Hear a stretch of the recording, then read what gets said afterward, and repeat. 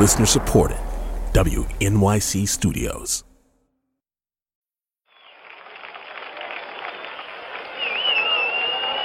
That is a live picture, and obviously a major fire in a large building in the South Bronx region of New York City. 1977, Yankee Stadium, Game 2 of the World Series, and the whole world is watching. My goodness, that's a huge place. That's the very area where President Carter trod just a few days ago. The moment became iconic, a metaphor for Gotham's just total collapse. The 70s had been a long, hard decade. And there was crime, really scary crime. The murder rate had doubled, and there was a serial killer on the loose. Good evening. David Berkowitz, 24 years old, a postal worker, walked out of his Yonkers apartment last night, turned the ignition key in his car, and found himself surrounded by police. Well, he said, "You got me." Police say those words ended the biggest manhunt in New York City history with the capture of Son of Sam. People were freaked out, and the cops weren't helping. In 1975, a group of disgruntled officers circulated a so-called survival guide to people landing at the airport. It had a picture of the Grim Reaper on the cover, underneath the words, "Welcome to Fear City." It offered 9 tips for making it out alive. Don't go out after 6 p.m., don't leave Manhattan, and probably the most resonant, avoid the subway. And in the middle of all of this chaos and fear, a 15-year-old boy from Harlem went on a terrifying subway rampage that pushed New Yorkers past their limits. They sent me to a place that was run by jailbirds. You know what I done? When I got back out into the community, I tried to worsen crime when they had told me what they'd done. Then I got into more trouble. Willie Bosket. His crimes changed everything for kids in criminal justice. The political reaction was swift and extreme, and it ricocheted through states around the country. Remember Z, the young man we introduced in the first 2 episodes? To understand why Z and thousands of youth like him face adult criminal charges today, we're going to look back at Willie Bosket, at his childhood, his extreme and atypical violence, and at the specific challenge he presented to the juvenile justice system. He was like just a bright, shiny penny to meet, but that had a flip side. So he was a child that one would hope could be reached because he was obviously so intelligent. I'm Kai Wright, and in this episode of Caught, producer Kari Pitkin begins the story in 1978.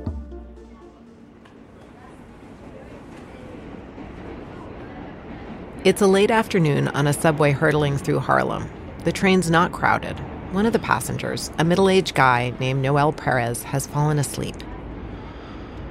He's wearing pink sunglasses, and on his wrist is a big gold digital watch. As the subway travels north, the car empties out, and Noel, still sleeping, is unaware that it's just him and a 15-year-old boy, Willie Bosket. The subway becomes a real object of fascination to Willie. It was where he could go to see life and have adventure. Journalist Fox Butterfield wrote All God's Children, a book about Willie. It was sort of his Wild West. In fact, Willie had recently bought a gun and a holster, which he now has strapped to his hip. He takes out the gun and walks over to Noel. Willie starts to slip his watch off, but Noel stirs. And Willie raises the gun and shoots Noel in the eye. And then, just to make sure he's dead, Willie shot him a second time in the temple. Over the next 10 days, Willie, sometimes along with his cousin, preyed on other subway riders, robbing and shooting and causing mayhem on the trains. He shot a maintenance worker in the back and murdered a second train passenger. After that second murder, the transit police identified Willie as a suspect. Cops nabbed 2 tough kids in 2 slayings on the IRT. 2 youths aged 15 and 17, described by police as real tough guys, were arrested yesterday for the late... Once he was arrested and charged, it seemed like a story that would make some big headlines and then just fade away. But at that moment, these murders, and Willie Bosket himself, became a tipping point for juvenile justice that changed sentencing in New York. And the formula for that change? Fear plus politics. A government that does not protect people against violence is a government that fails its very justification for existence. New York's Democratic governor, Hugh Carey, had come into office promising that he'd help people feel safe. We must act so that every policeman on the beat, every citizen on the street knows that he is not alone when his life or safety is threatened. 3 years after that speech, Carey was running for re-election. He was a liberal, and his Republican opponents started calling him soft on crime. Carey had recently vetoed a bill reinstating the death penalty, an extremely politically unpopular move. And right in the middle of all of that came the Willie Boskett case. Willie was tried in family court. Remember, he was 15, and the most he could face was 5 years for 2 execution-style murders. I think he was the most violent offender that I had ever come across in 25 years as a prosecutor. Robert Silbering prosecuted Willie. I did not think that he could be rehabilitated. In all my experience, I think that there are certain cases where for the protection of society, an individual has to be warehoused. I thought he was one of those. But that wasn't an option. The facts looked terrible for the governor. 2 days after Willie was sentenced, Carey flew to Rochester, New York for a campaign event. On the plane, he read in the Daily News an article written by reporter Neil Hirschfeld. He's 15 and he likes to kill because it's fun. Killing, Willie Boskett tells the people close to him, is fun, and he has killed 2 men. Hirschfeld wrote that Willie had been in detention before he went on his shooting spree. Willie was released against the recommendation of several staff members. Learning that, the governor was irate. This case has me outraged. I am aroused. I feel that it points up the failure of the criminal justice system that I've been talking about for 3.5 years. And then Carey announced at a press conference he was going to change the law. As far as sentencing is concerned, as a practical matter, if this person is mentally unfit to be in society, the person will stay within secure lockup for life. The Republicans have gone home. I'm going to bring them back to tend to this kind of case. I'm going to choose a date when I know they'll be there, and they'll have no excuse not to come back and pass the crime laws that I want for this state. New York State changed its law and would now treat kids as adults, an enormous flip-flop from more than a century of judicial precedent. Hugh Carey got his law. The Juvenile Offender Act of 1978 meant kids as young as 13 and 14 years old would be tried in adult criminal court, at least when they were charged with 14 specific crimes. And Carey, he won his re-election. So to put this in context, I'm here with lawyer Dwayne Betts, who's been helping me think through these cases that we're covering. And Dwayne, it wasn't just New York. The reaction to Willie ricocheted all the way across the country as almost every state passed similar legislation. And it seems to me that means that we have built this system around the furthest outlier. Right. So I think that's both true and false. The false part is that it lends us to believe that before Willie, we weren't sending juveniles to prison with adults. And in fact, that's just a part of our history. We have frequently been sending juveniles to prison with adults. The difference is that it became common after Willie Boskett's crimes. The difference is that legislators across the country decided that we no longer needed to think about children as individuals, but instead we should think about them as a class of young people who should be treated with the same kind of harshness and severity that is usually reserved for adults who commit crimes. And I think that leads to a system that is unable to not only differentiate between his crime and anybody else's, but is also unable to differentiate between the notion that many of the young people in the system will be returning home. Meaning, in fact, that all of them then also need some kind of help. And it seems like we also should be thinking about how we could have helped Willie Boskett. We don't ask ourselves what amount of ruin is acceptable for somebody who we send to prison. And in fact, we take that question off the table based on how serious the crime is. So we don't even wonder who Willie Boskett is today. Remember, Those laws were passed when he was 15, 16 years old. Nobody even imagined who Willie Bosket would be when he got out of prison after that first stretch.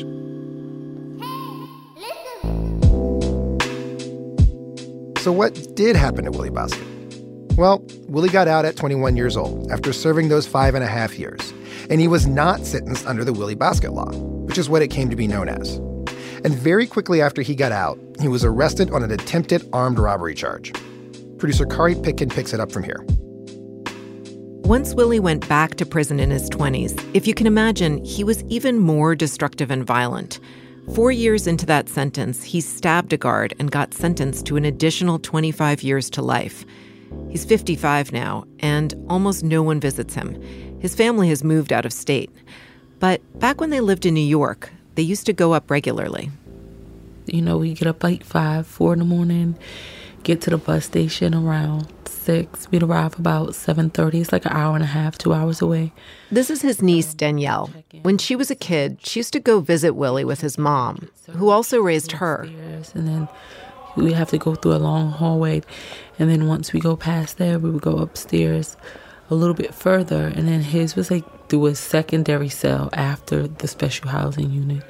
And then through another little block. And then once we get through that gate, he was behind another gate, and then he would come out of his room, which was locked, and then into the special cell they built for him visiting. And it was like a plexiglass with holes in it. But even the holes didn't match up, so he could hear, but he could never be able to stick anything through the glass if he wanted to. You heard that right. The Department of Correction built a plexiglass cell just for Willie. Through the plexiglass, Willie taught Danielle to read and write and the names of the 206 bones in the human body. We used to play Scrabble, so I would pick his letters and put them on the thing for him, and then I would put them on mine. And you would just go back and forth playing Scrabble that way? Yeah, and I love Scrabble. Like, I actually gamble playing Scrabble some days, and I always win. But I remember, you know, when it was time to leave, I didn't want to leave a lot of times. I just wanted to stay. He was like my dad. He tried, he just never had a chance. And it's unfair because it's a life, gone. And I'm not saying, he didn't do bad things. It's just that, unfortunately, the system failed him. I asked Danielle what she thought about the law created after the murders.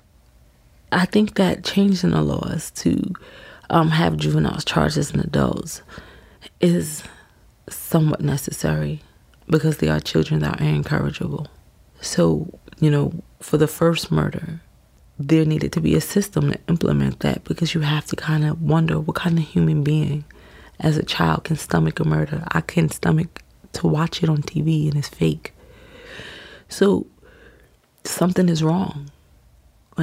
There are signs, and society has been, and it's even worse, has gotten so hard that when we see that, it's like, oh, this person is terrible. We judge them. We don't say something is wrong. What do we do to fix it?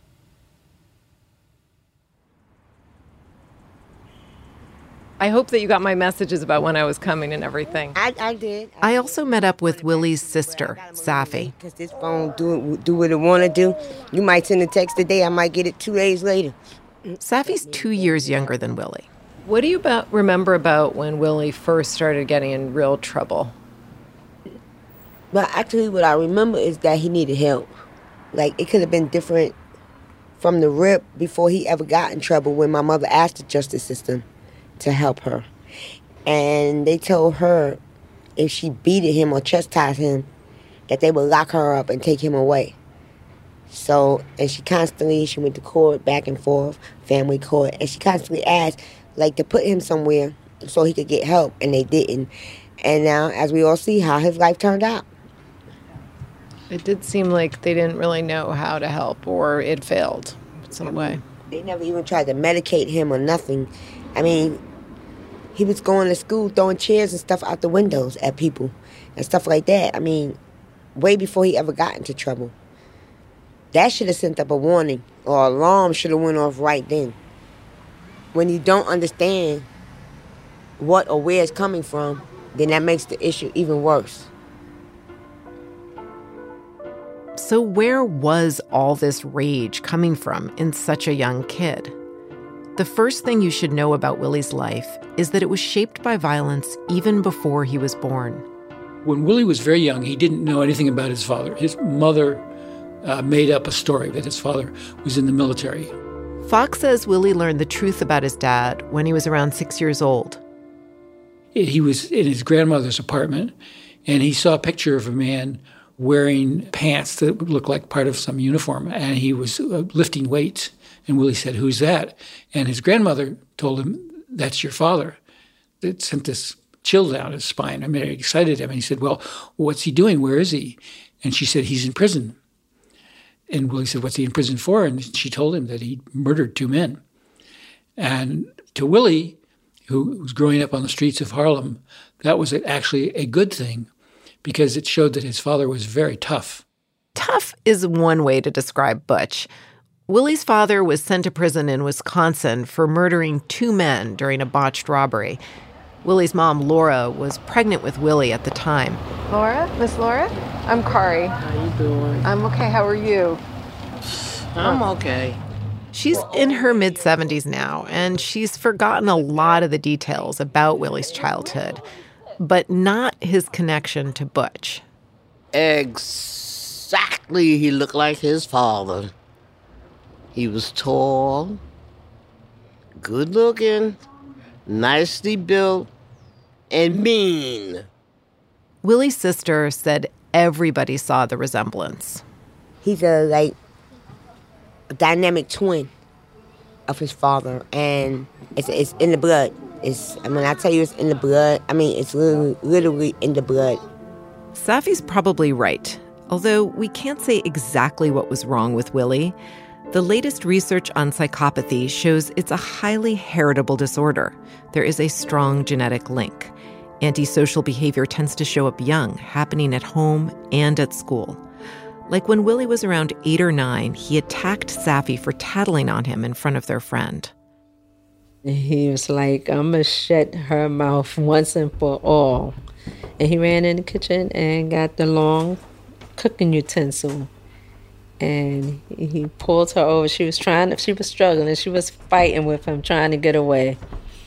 And he held her down, held her mouth open, and he stuck the fork down her throat. By the time he was in 2nd grade, Willie had broken into a storeroom at school and thrown an old typewriter out the window. It almost hit a pregnant teacher who was walking by 3 floors down. The school told his mom to take him to the children's psychiatric ward at Bellevue. The doctor who evaluated him called him the saddest little boy she had ever seen. Along with his DNA, Willie also had another challenge stacked against him. He was growing up on a violent block during one of the most violent decades in New York City. We are standing on the corner of 114th Street and Lenox Avenue, which is also known as Malcolm X Boulevard. And this is where my stomping grounds, where I grew up at. I walked with Willie's childhood friend to the block they grew up on. So what floor was Willie's family on? Right there on the 1st floor, with his air conditioner in, right here in this building. And my building was on this side. It's the first time she's been back since she moved away when she was a teenager. And how much time did you spend over there? All the time, every day. We was over there sitting on the stoop. Oh, man, just bring back so many memories. We are the Corporettes, the mighty Corporettes. We scratch people. The Corporettes. That was the name of her girl gang on 114th Street. Down St. Nicholas every night. The mighty Corporettes are ready to fight.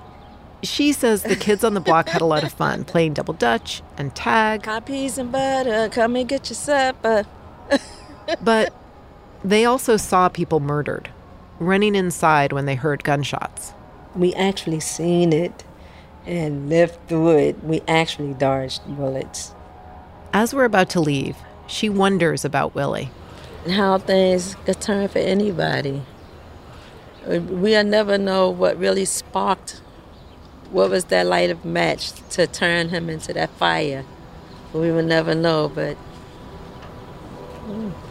I miss him. So here's another match on that fire. Around the time he was 9, something terrible happened to Willie. His paternal grandfather, who had just gotten out of Rikers jail for raping a young boy, began having Willie come over on the weekends. Willie told Fox Butterfield that his grandfather raped him 4 different times. How this particular violation shaped Willie, I don't know. But it's true that kids who become violent and wind up in juvenile detention are much more likely than other kids to have been victims of all kinds of abuse, physical, emotional, and sexual. As an adult, when Willie told Fox about the rapes, he was completely matter-of-fact. He didn't see anything unusual about it. It was just something that happened in his life. Willie needed help, and so this sad, violent child began to come into contact with the system. And Willie stood out right away. First of all, he broke almost every rule he encountered. Like when he was 9 years old, he wound up in family court for pickpocketing and skipping school. As Fox wrote in his book, the judge told Willie he was becoming quite a problem. That roused Willie. "You're a lying motherfucker," he told the judge. "You can go fuck yourself, and I don't need no motherfucking white lawyer neither." Here's the other thing that stood out about Willie. He was very smart.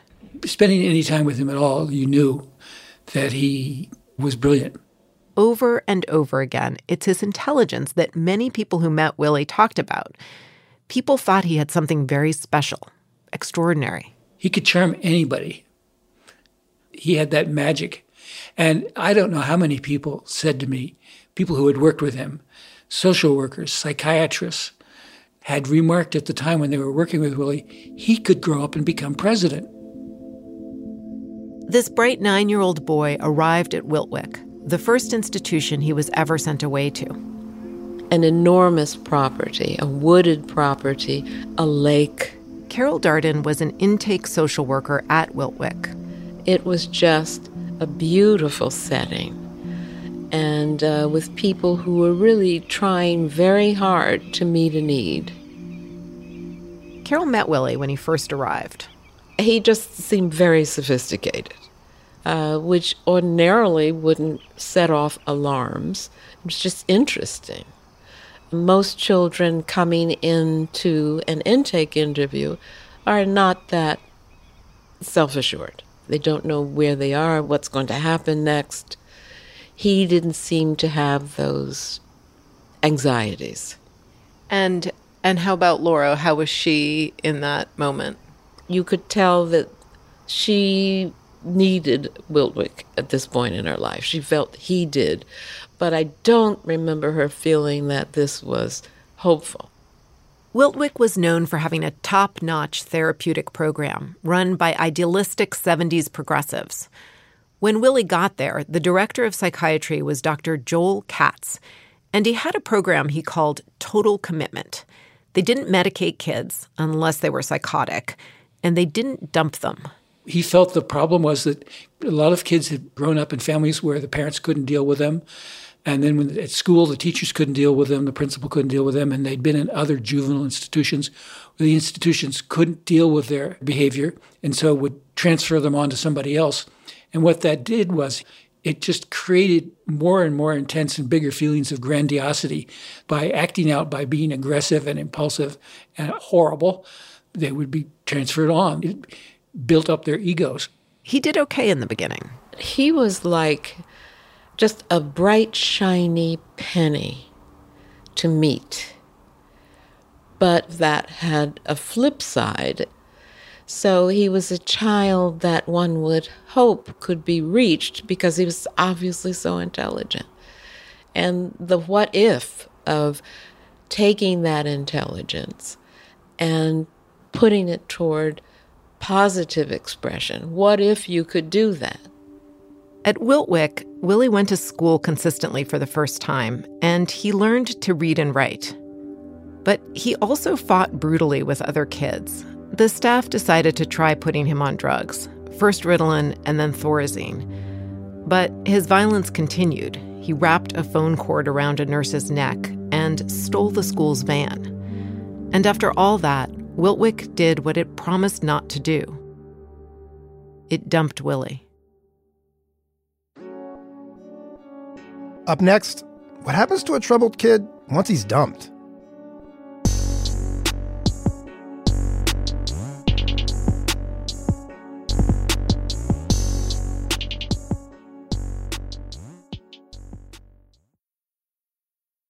Carnegie Hall has welcomed a dizzying array of performers. To have Andy Kaufman, Frank Zappa, and Birgit Nielsen and Horowitz on the same stage, it becomes this kaleidoscope of our history.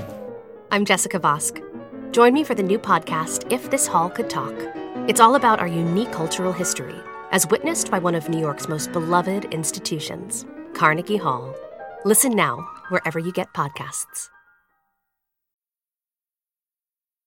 Willie spent the next 3.5 years being placed in institutions and then getting dumped. Inside, there were staff who were just punching a clock, and there were people who were abusive. But there were also people who truly tried to help Willie. One woman even tried to adopt him. None of it seemed to make a difference. Until finally, when he was 14 years old, a family court judge ordered Willie to Brookwood, his last stay in detention before he committed the murders. While Wiltwyck prided itself on offering everything from art therapy to trips to go horseback riding, Brookwood was a state facility, one of 2 high-security juvenile detention centers. There was no therapy, aside from some group sessions. You know how I used to feel? I didn't care about nothing, man. That's actually Willie's voice. This is from Alan and Susan Raymond's documentary film, Bad Boys.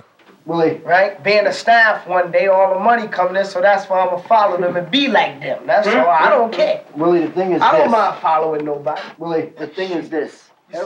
And the staff didn't have a lot of training. But still, in New York in the mid-1970s, the state was reforming the system.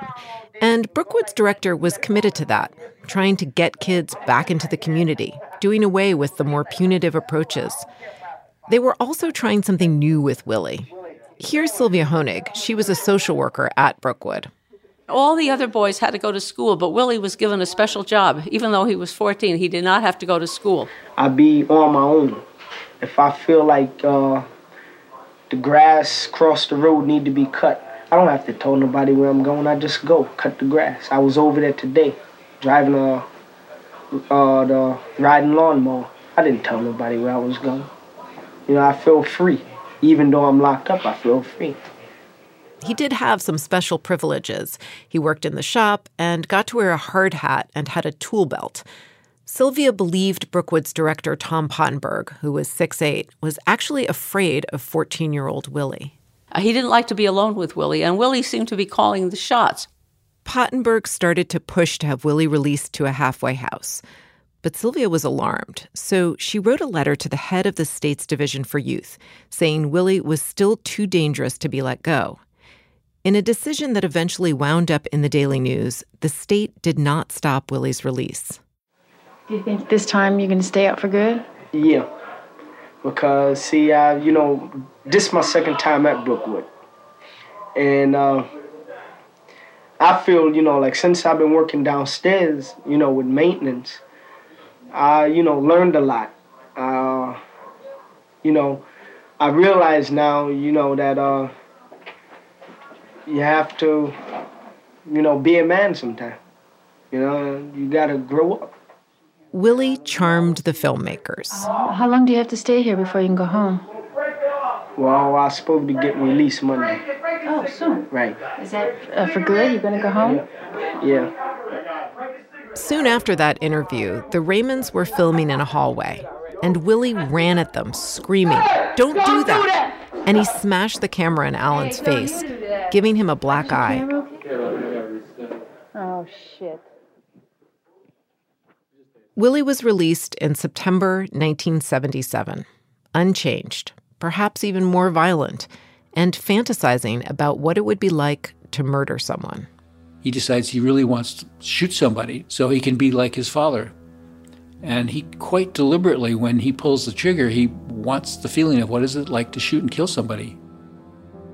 Which is what he did on a subway in Harlem, just 6 months after being sent home.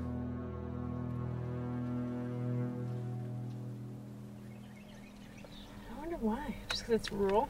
Because we're in the middle of nowhere and there are no cell towers? My coworker Sophia and I recently drove 5.5 hours to visit Willie in upstate New York. He has spent the last 29 years in solitary confinement. I wasn't feeling nervous, but now that we're actually here, I definitely feel nervous because he doesn't know we're coming to visit him and then to randomly get, oh, you got a visitor. Yeah, I guess we'll see what happens. I didn't notify the Department of Corrections we were going because we weren't sure if they'd let us speak with him. So we showed up, hoping he'd agree to see us. And now we're in the parking lot about to go in to see Willie Boskett.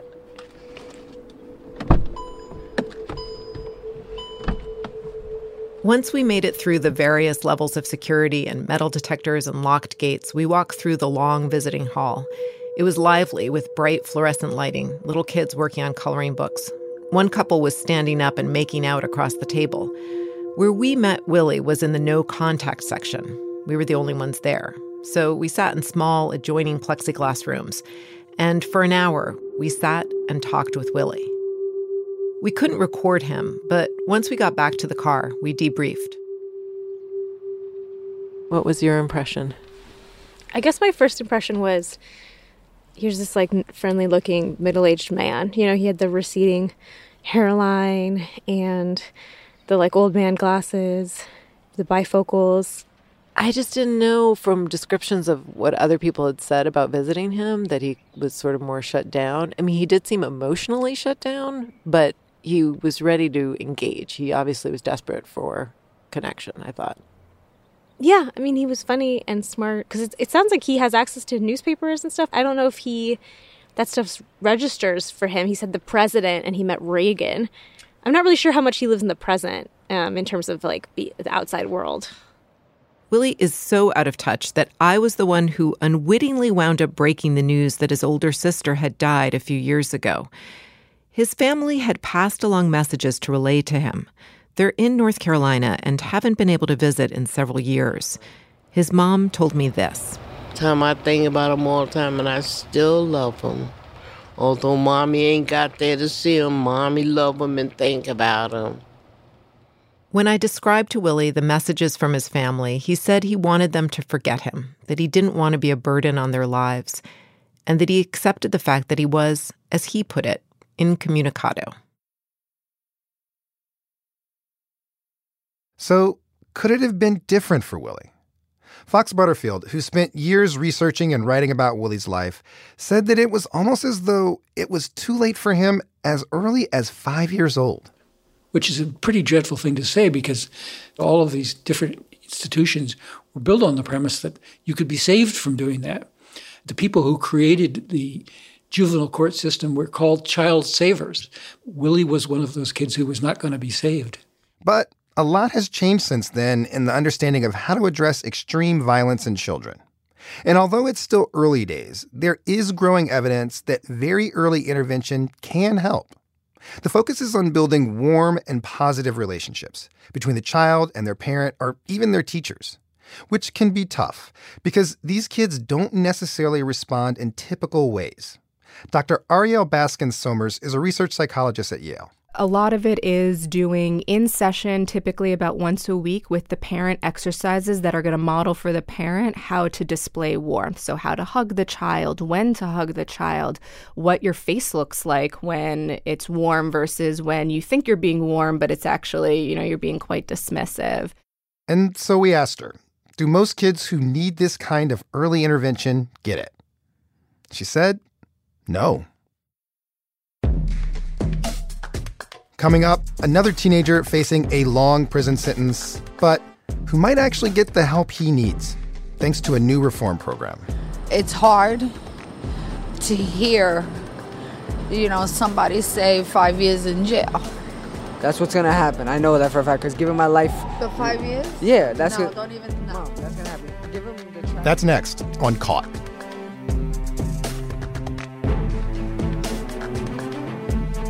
Caught is a production of WNYC Studios and the narrative unit of WNYC News. This episode was reported by Kari Pitkin.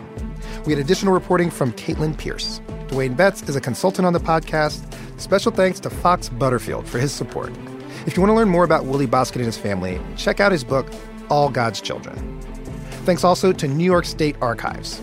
The 1978 documentary Bad Boys was produced and directed by Alan and Susan Raymond and is a production of Video Verite. Casey Means is our technical director, and Hans Brown is our composer.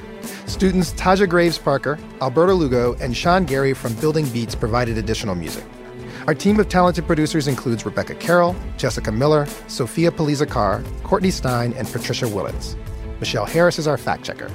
Karen Frillman is our executive producer, and I'm Kai Wright. Thanks for listening. Caught is supported in part by the Ann Levy Fund, the Margaret Newbart Foundation, the John and Gwen Smart Family Foundation, and the Economic Hardship Reporting Project.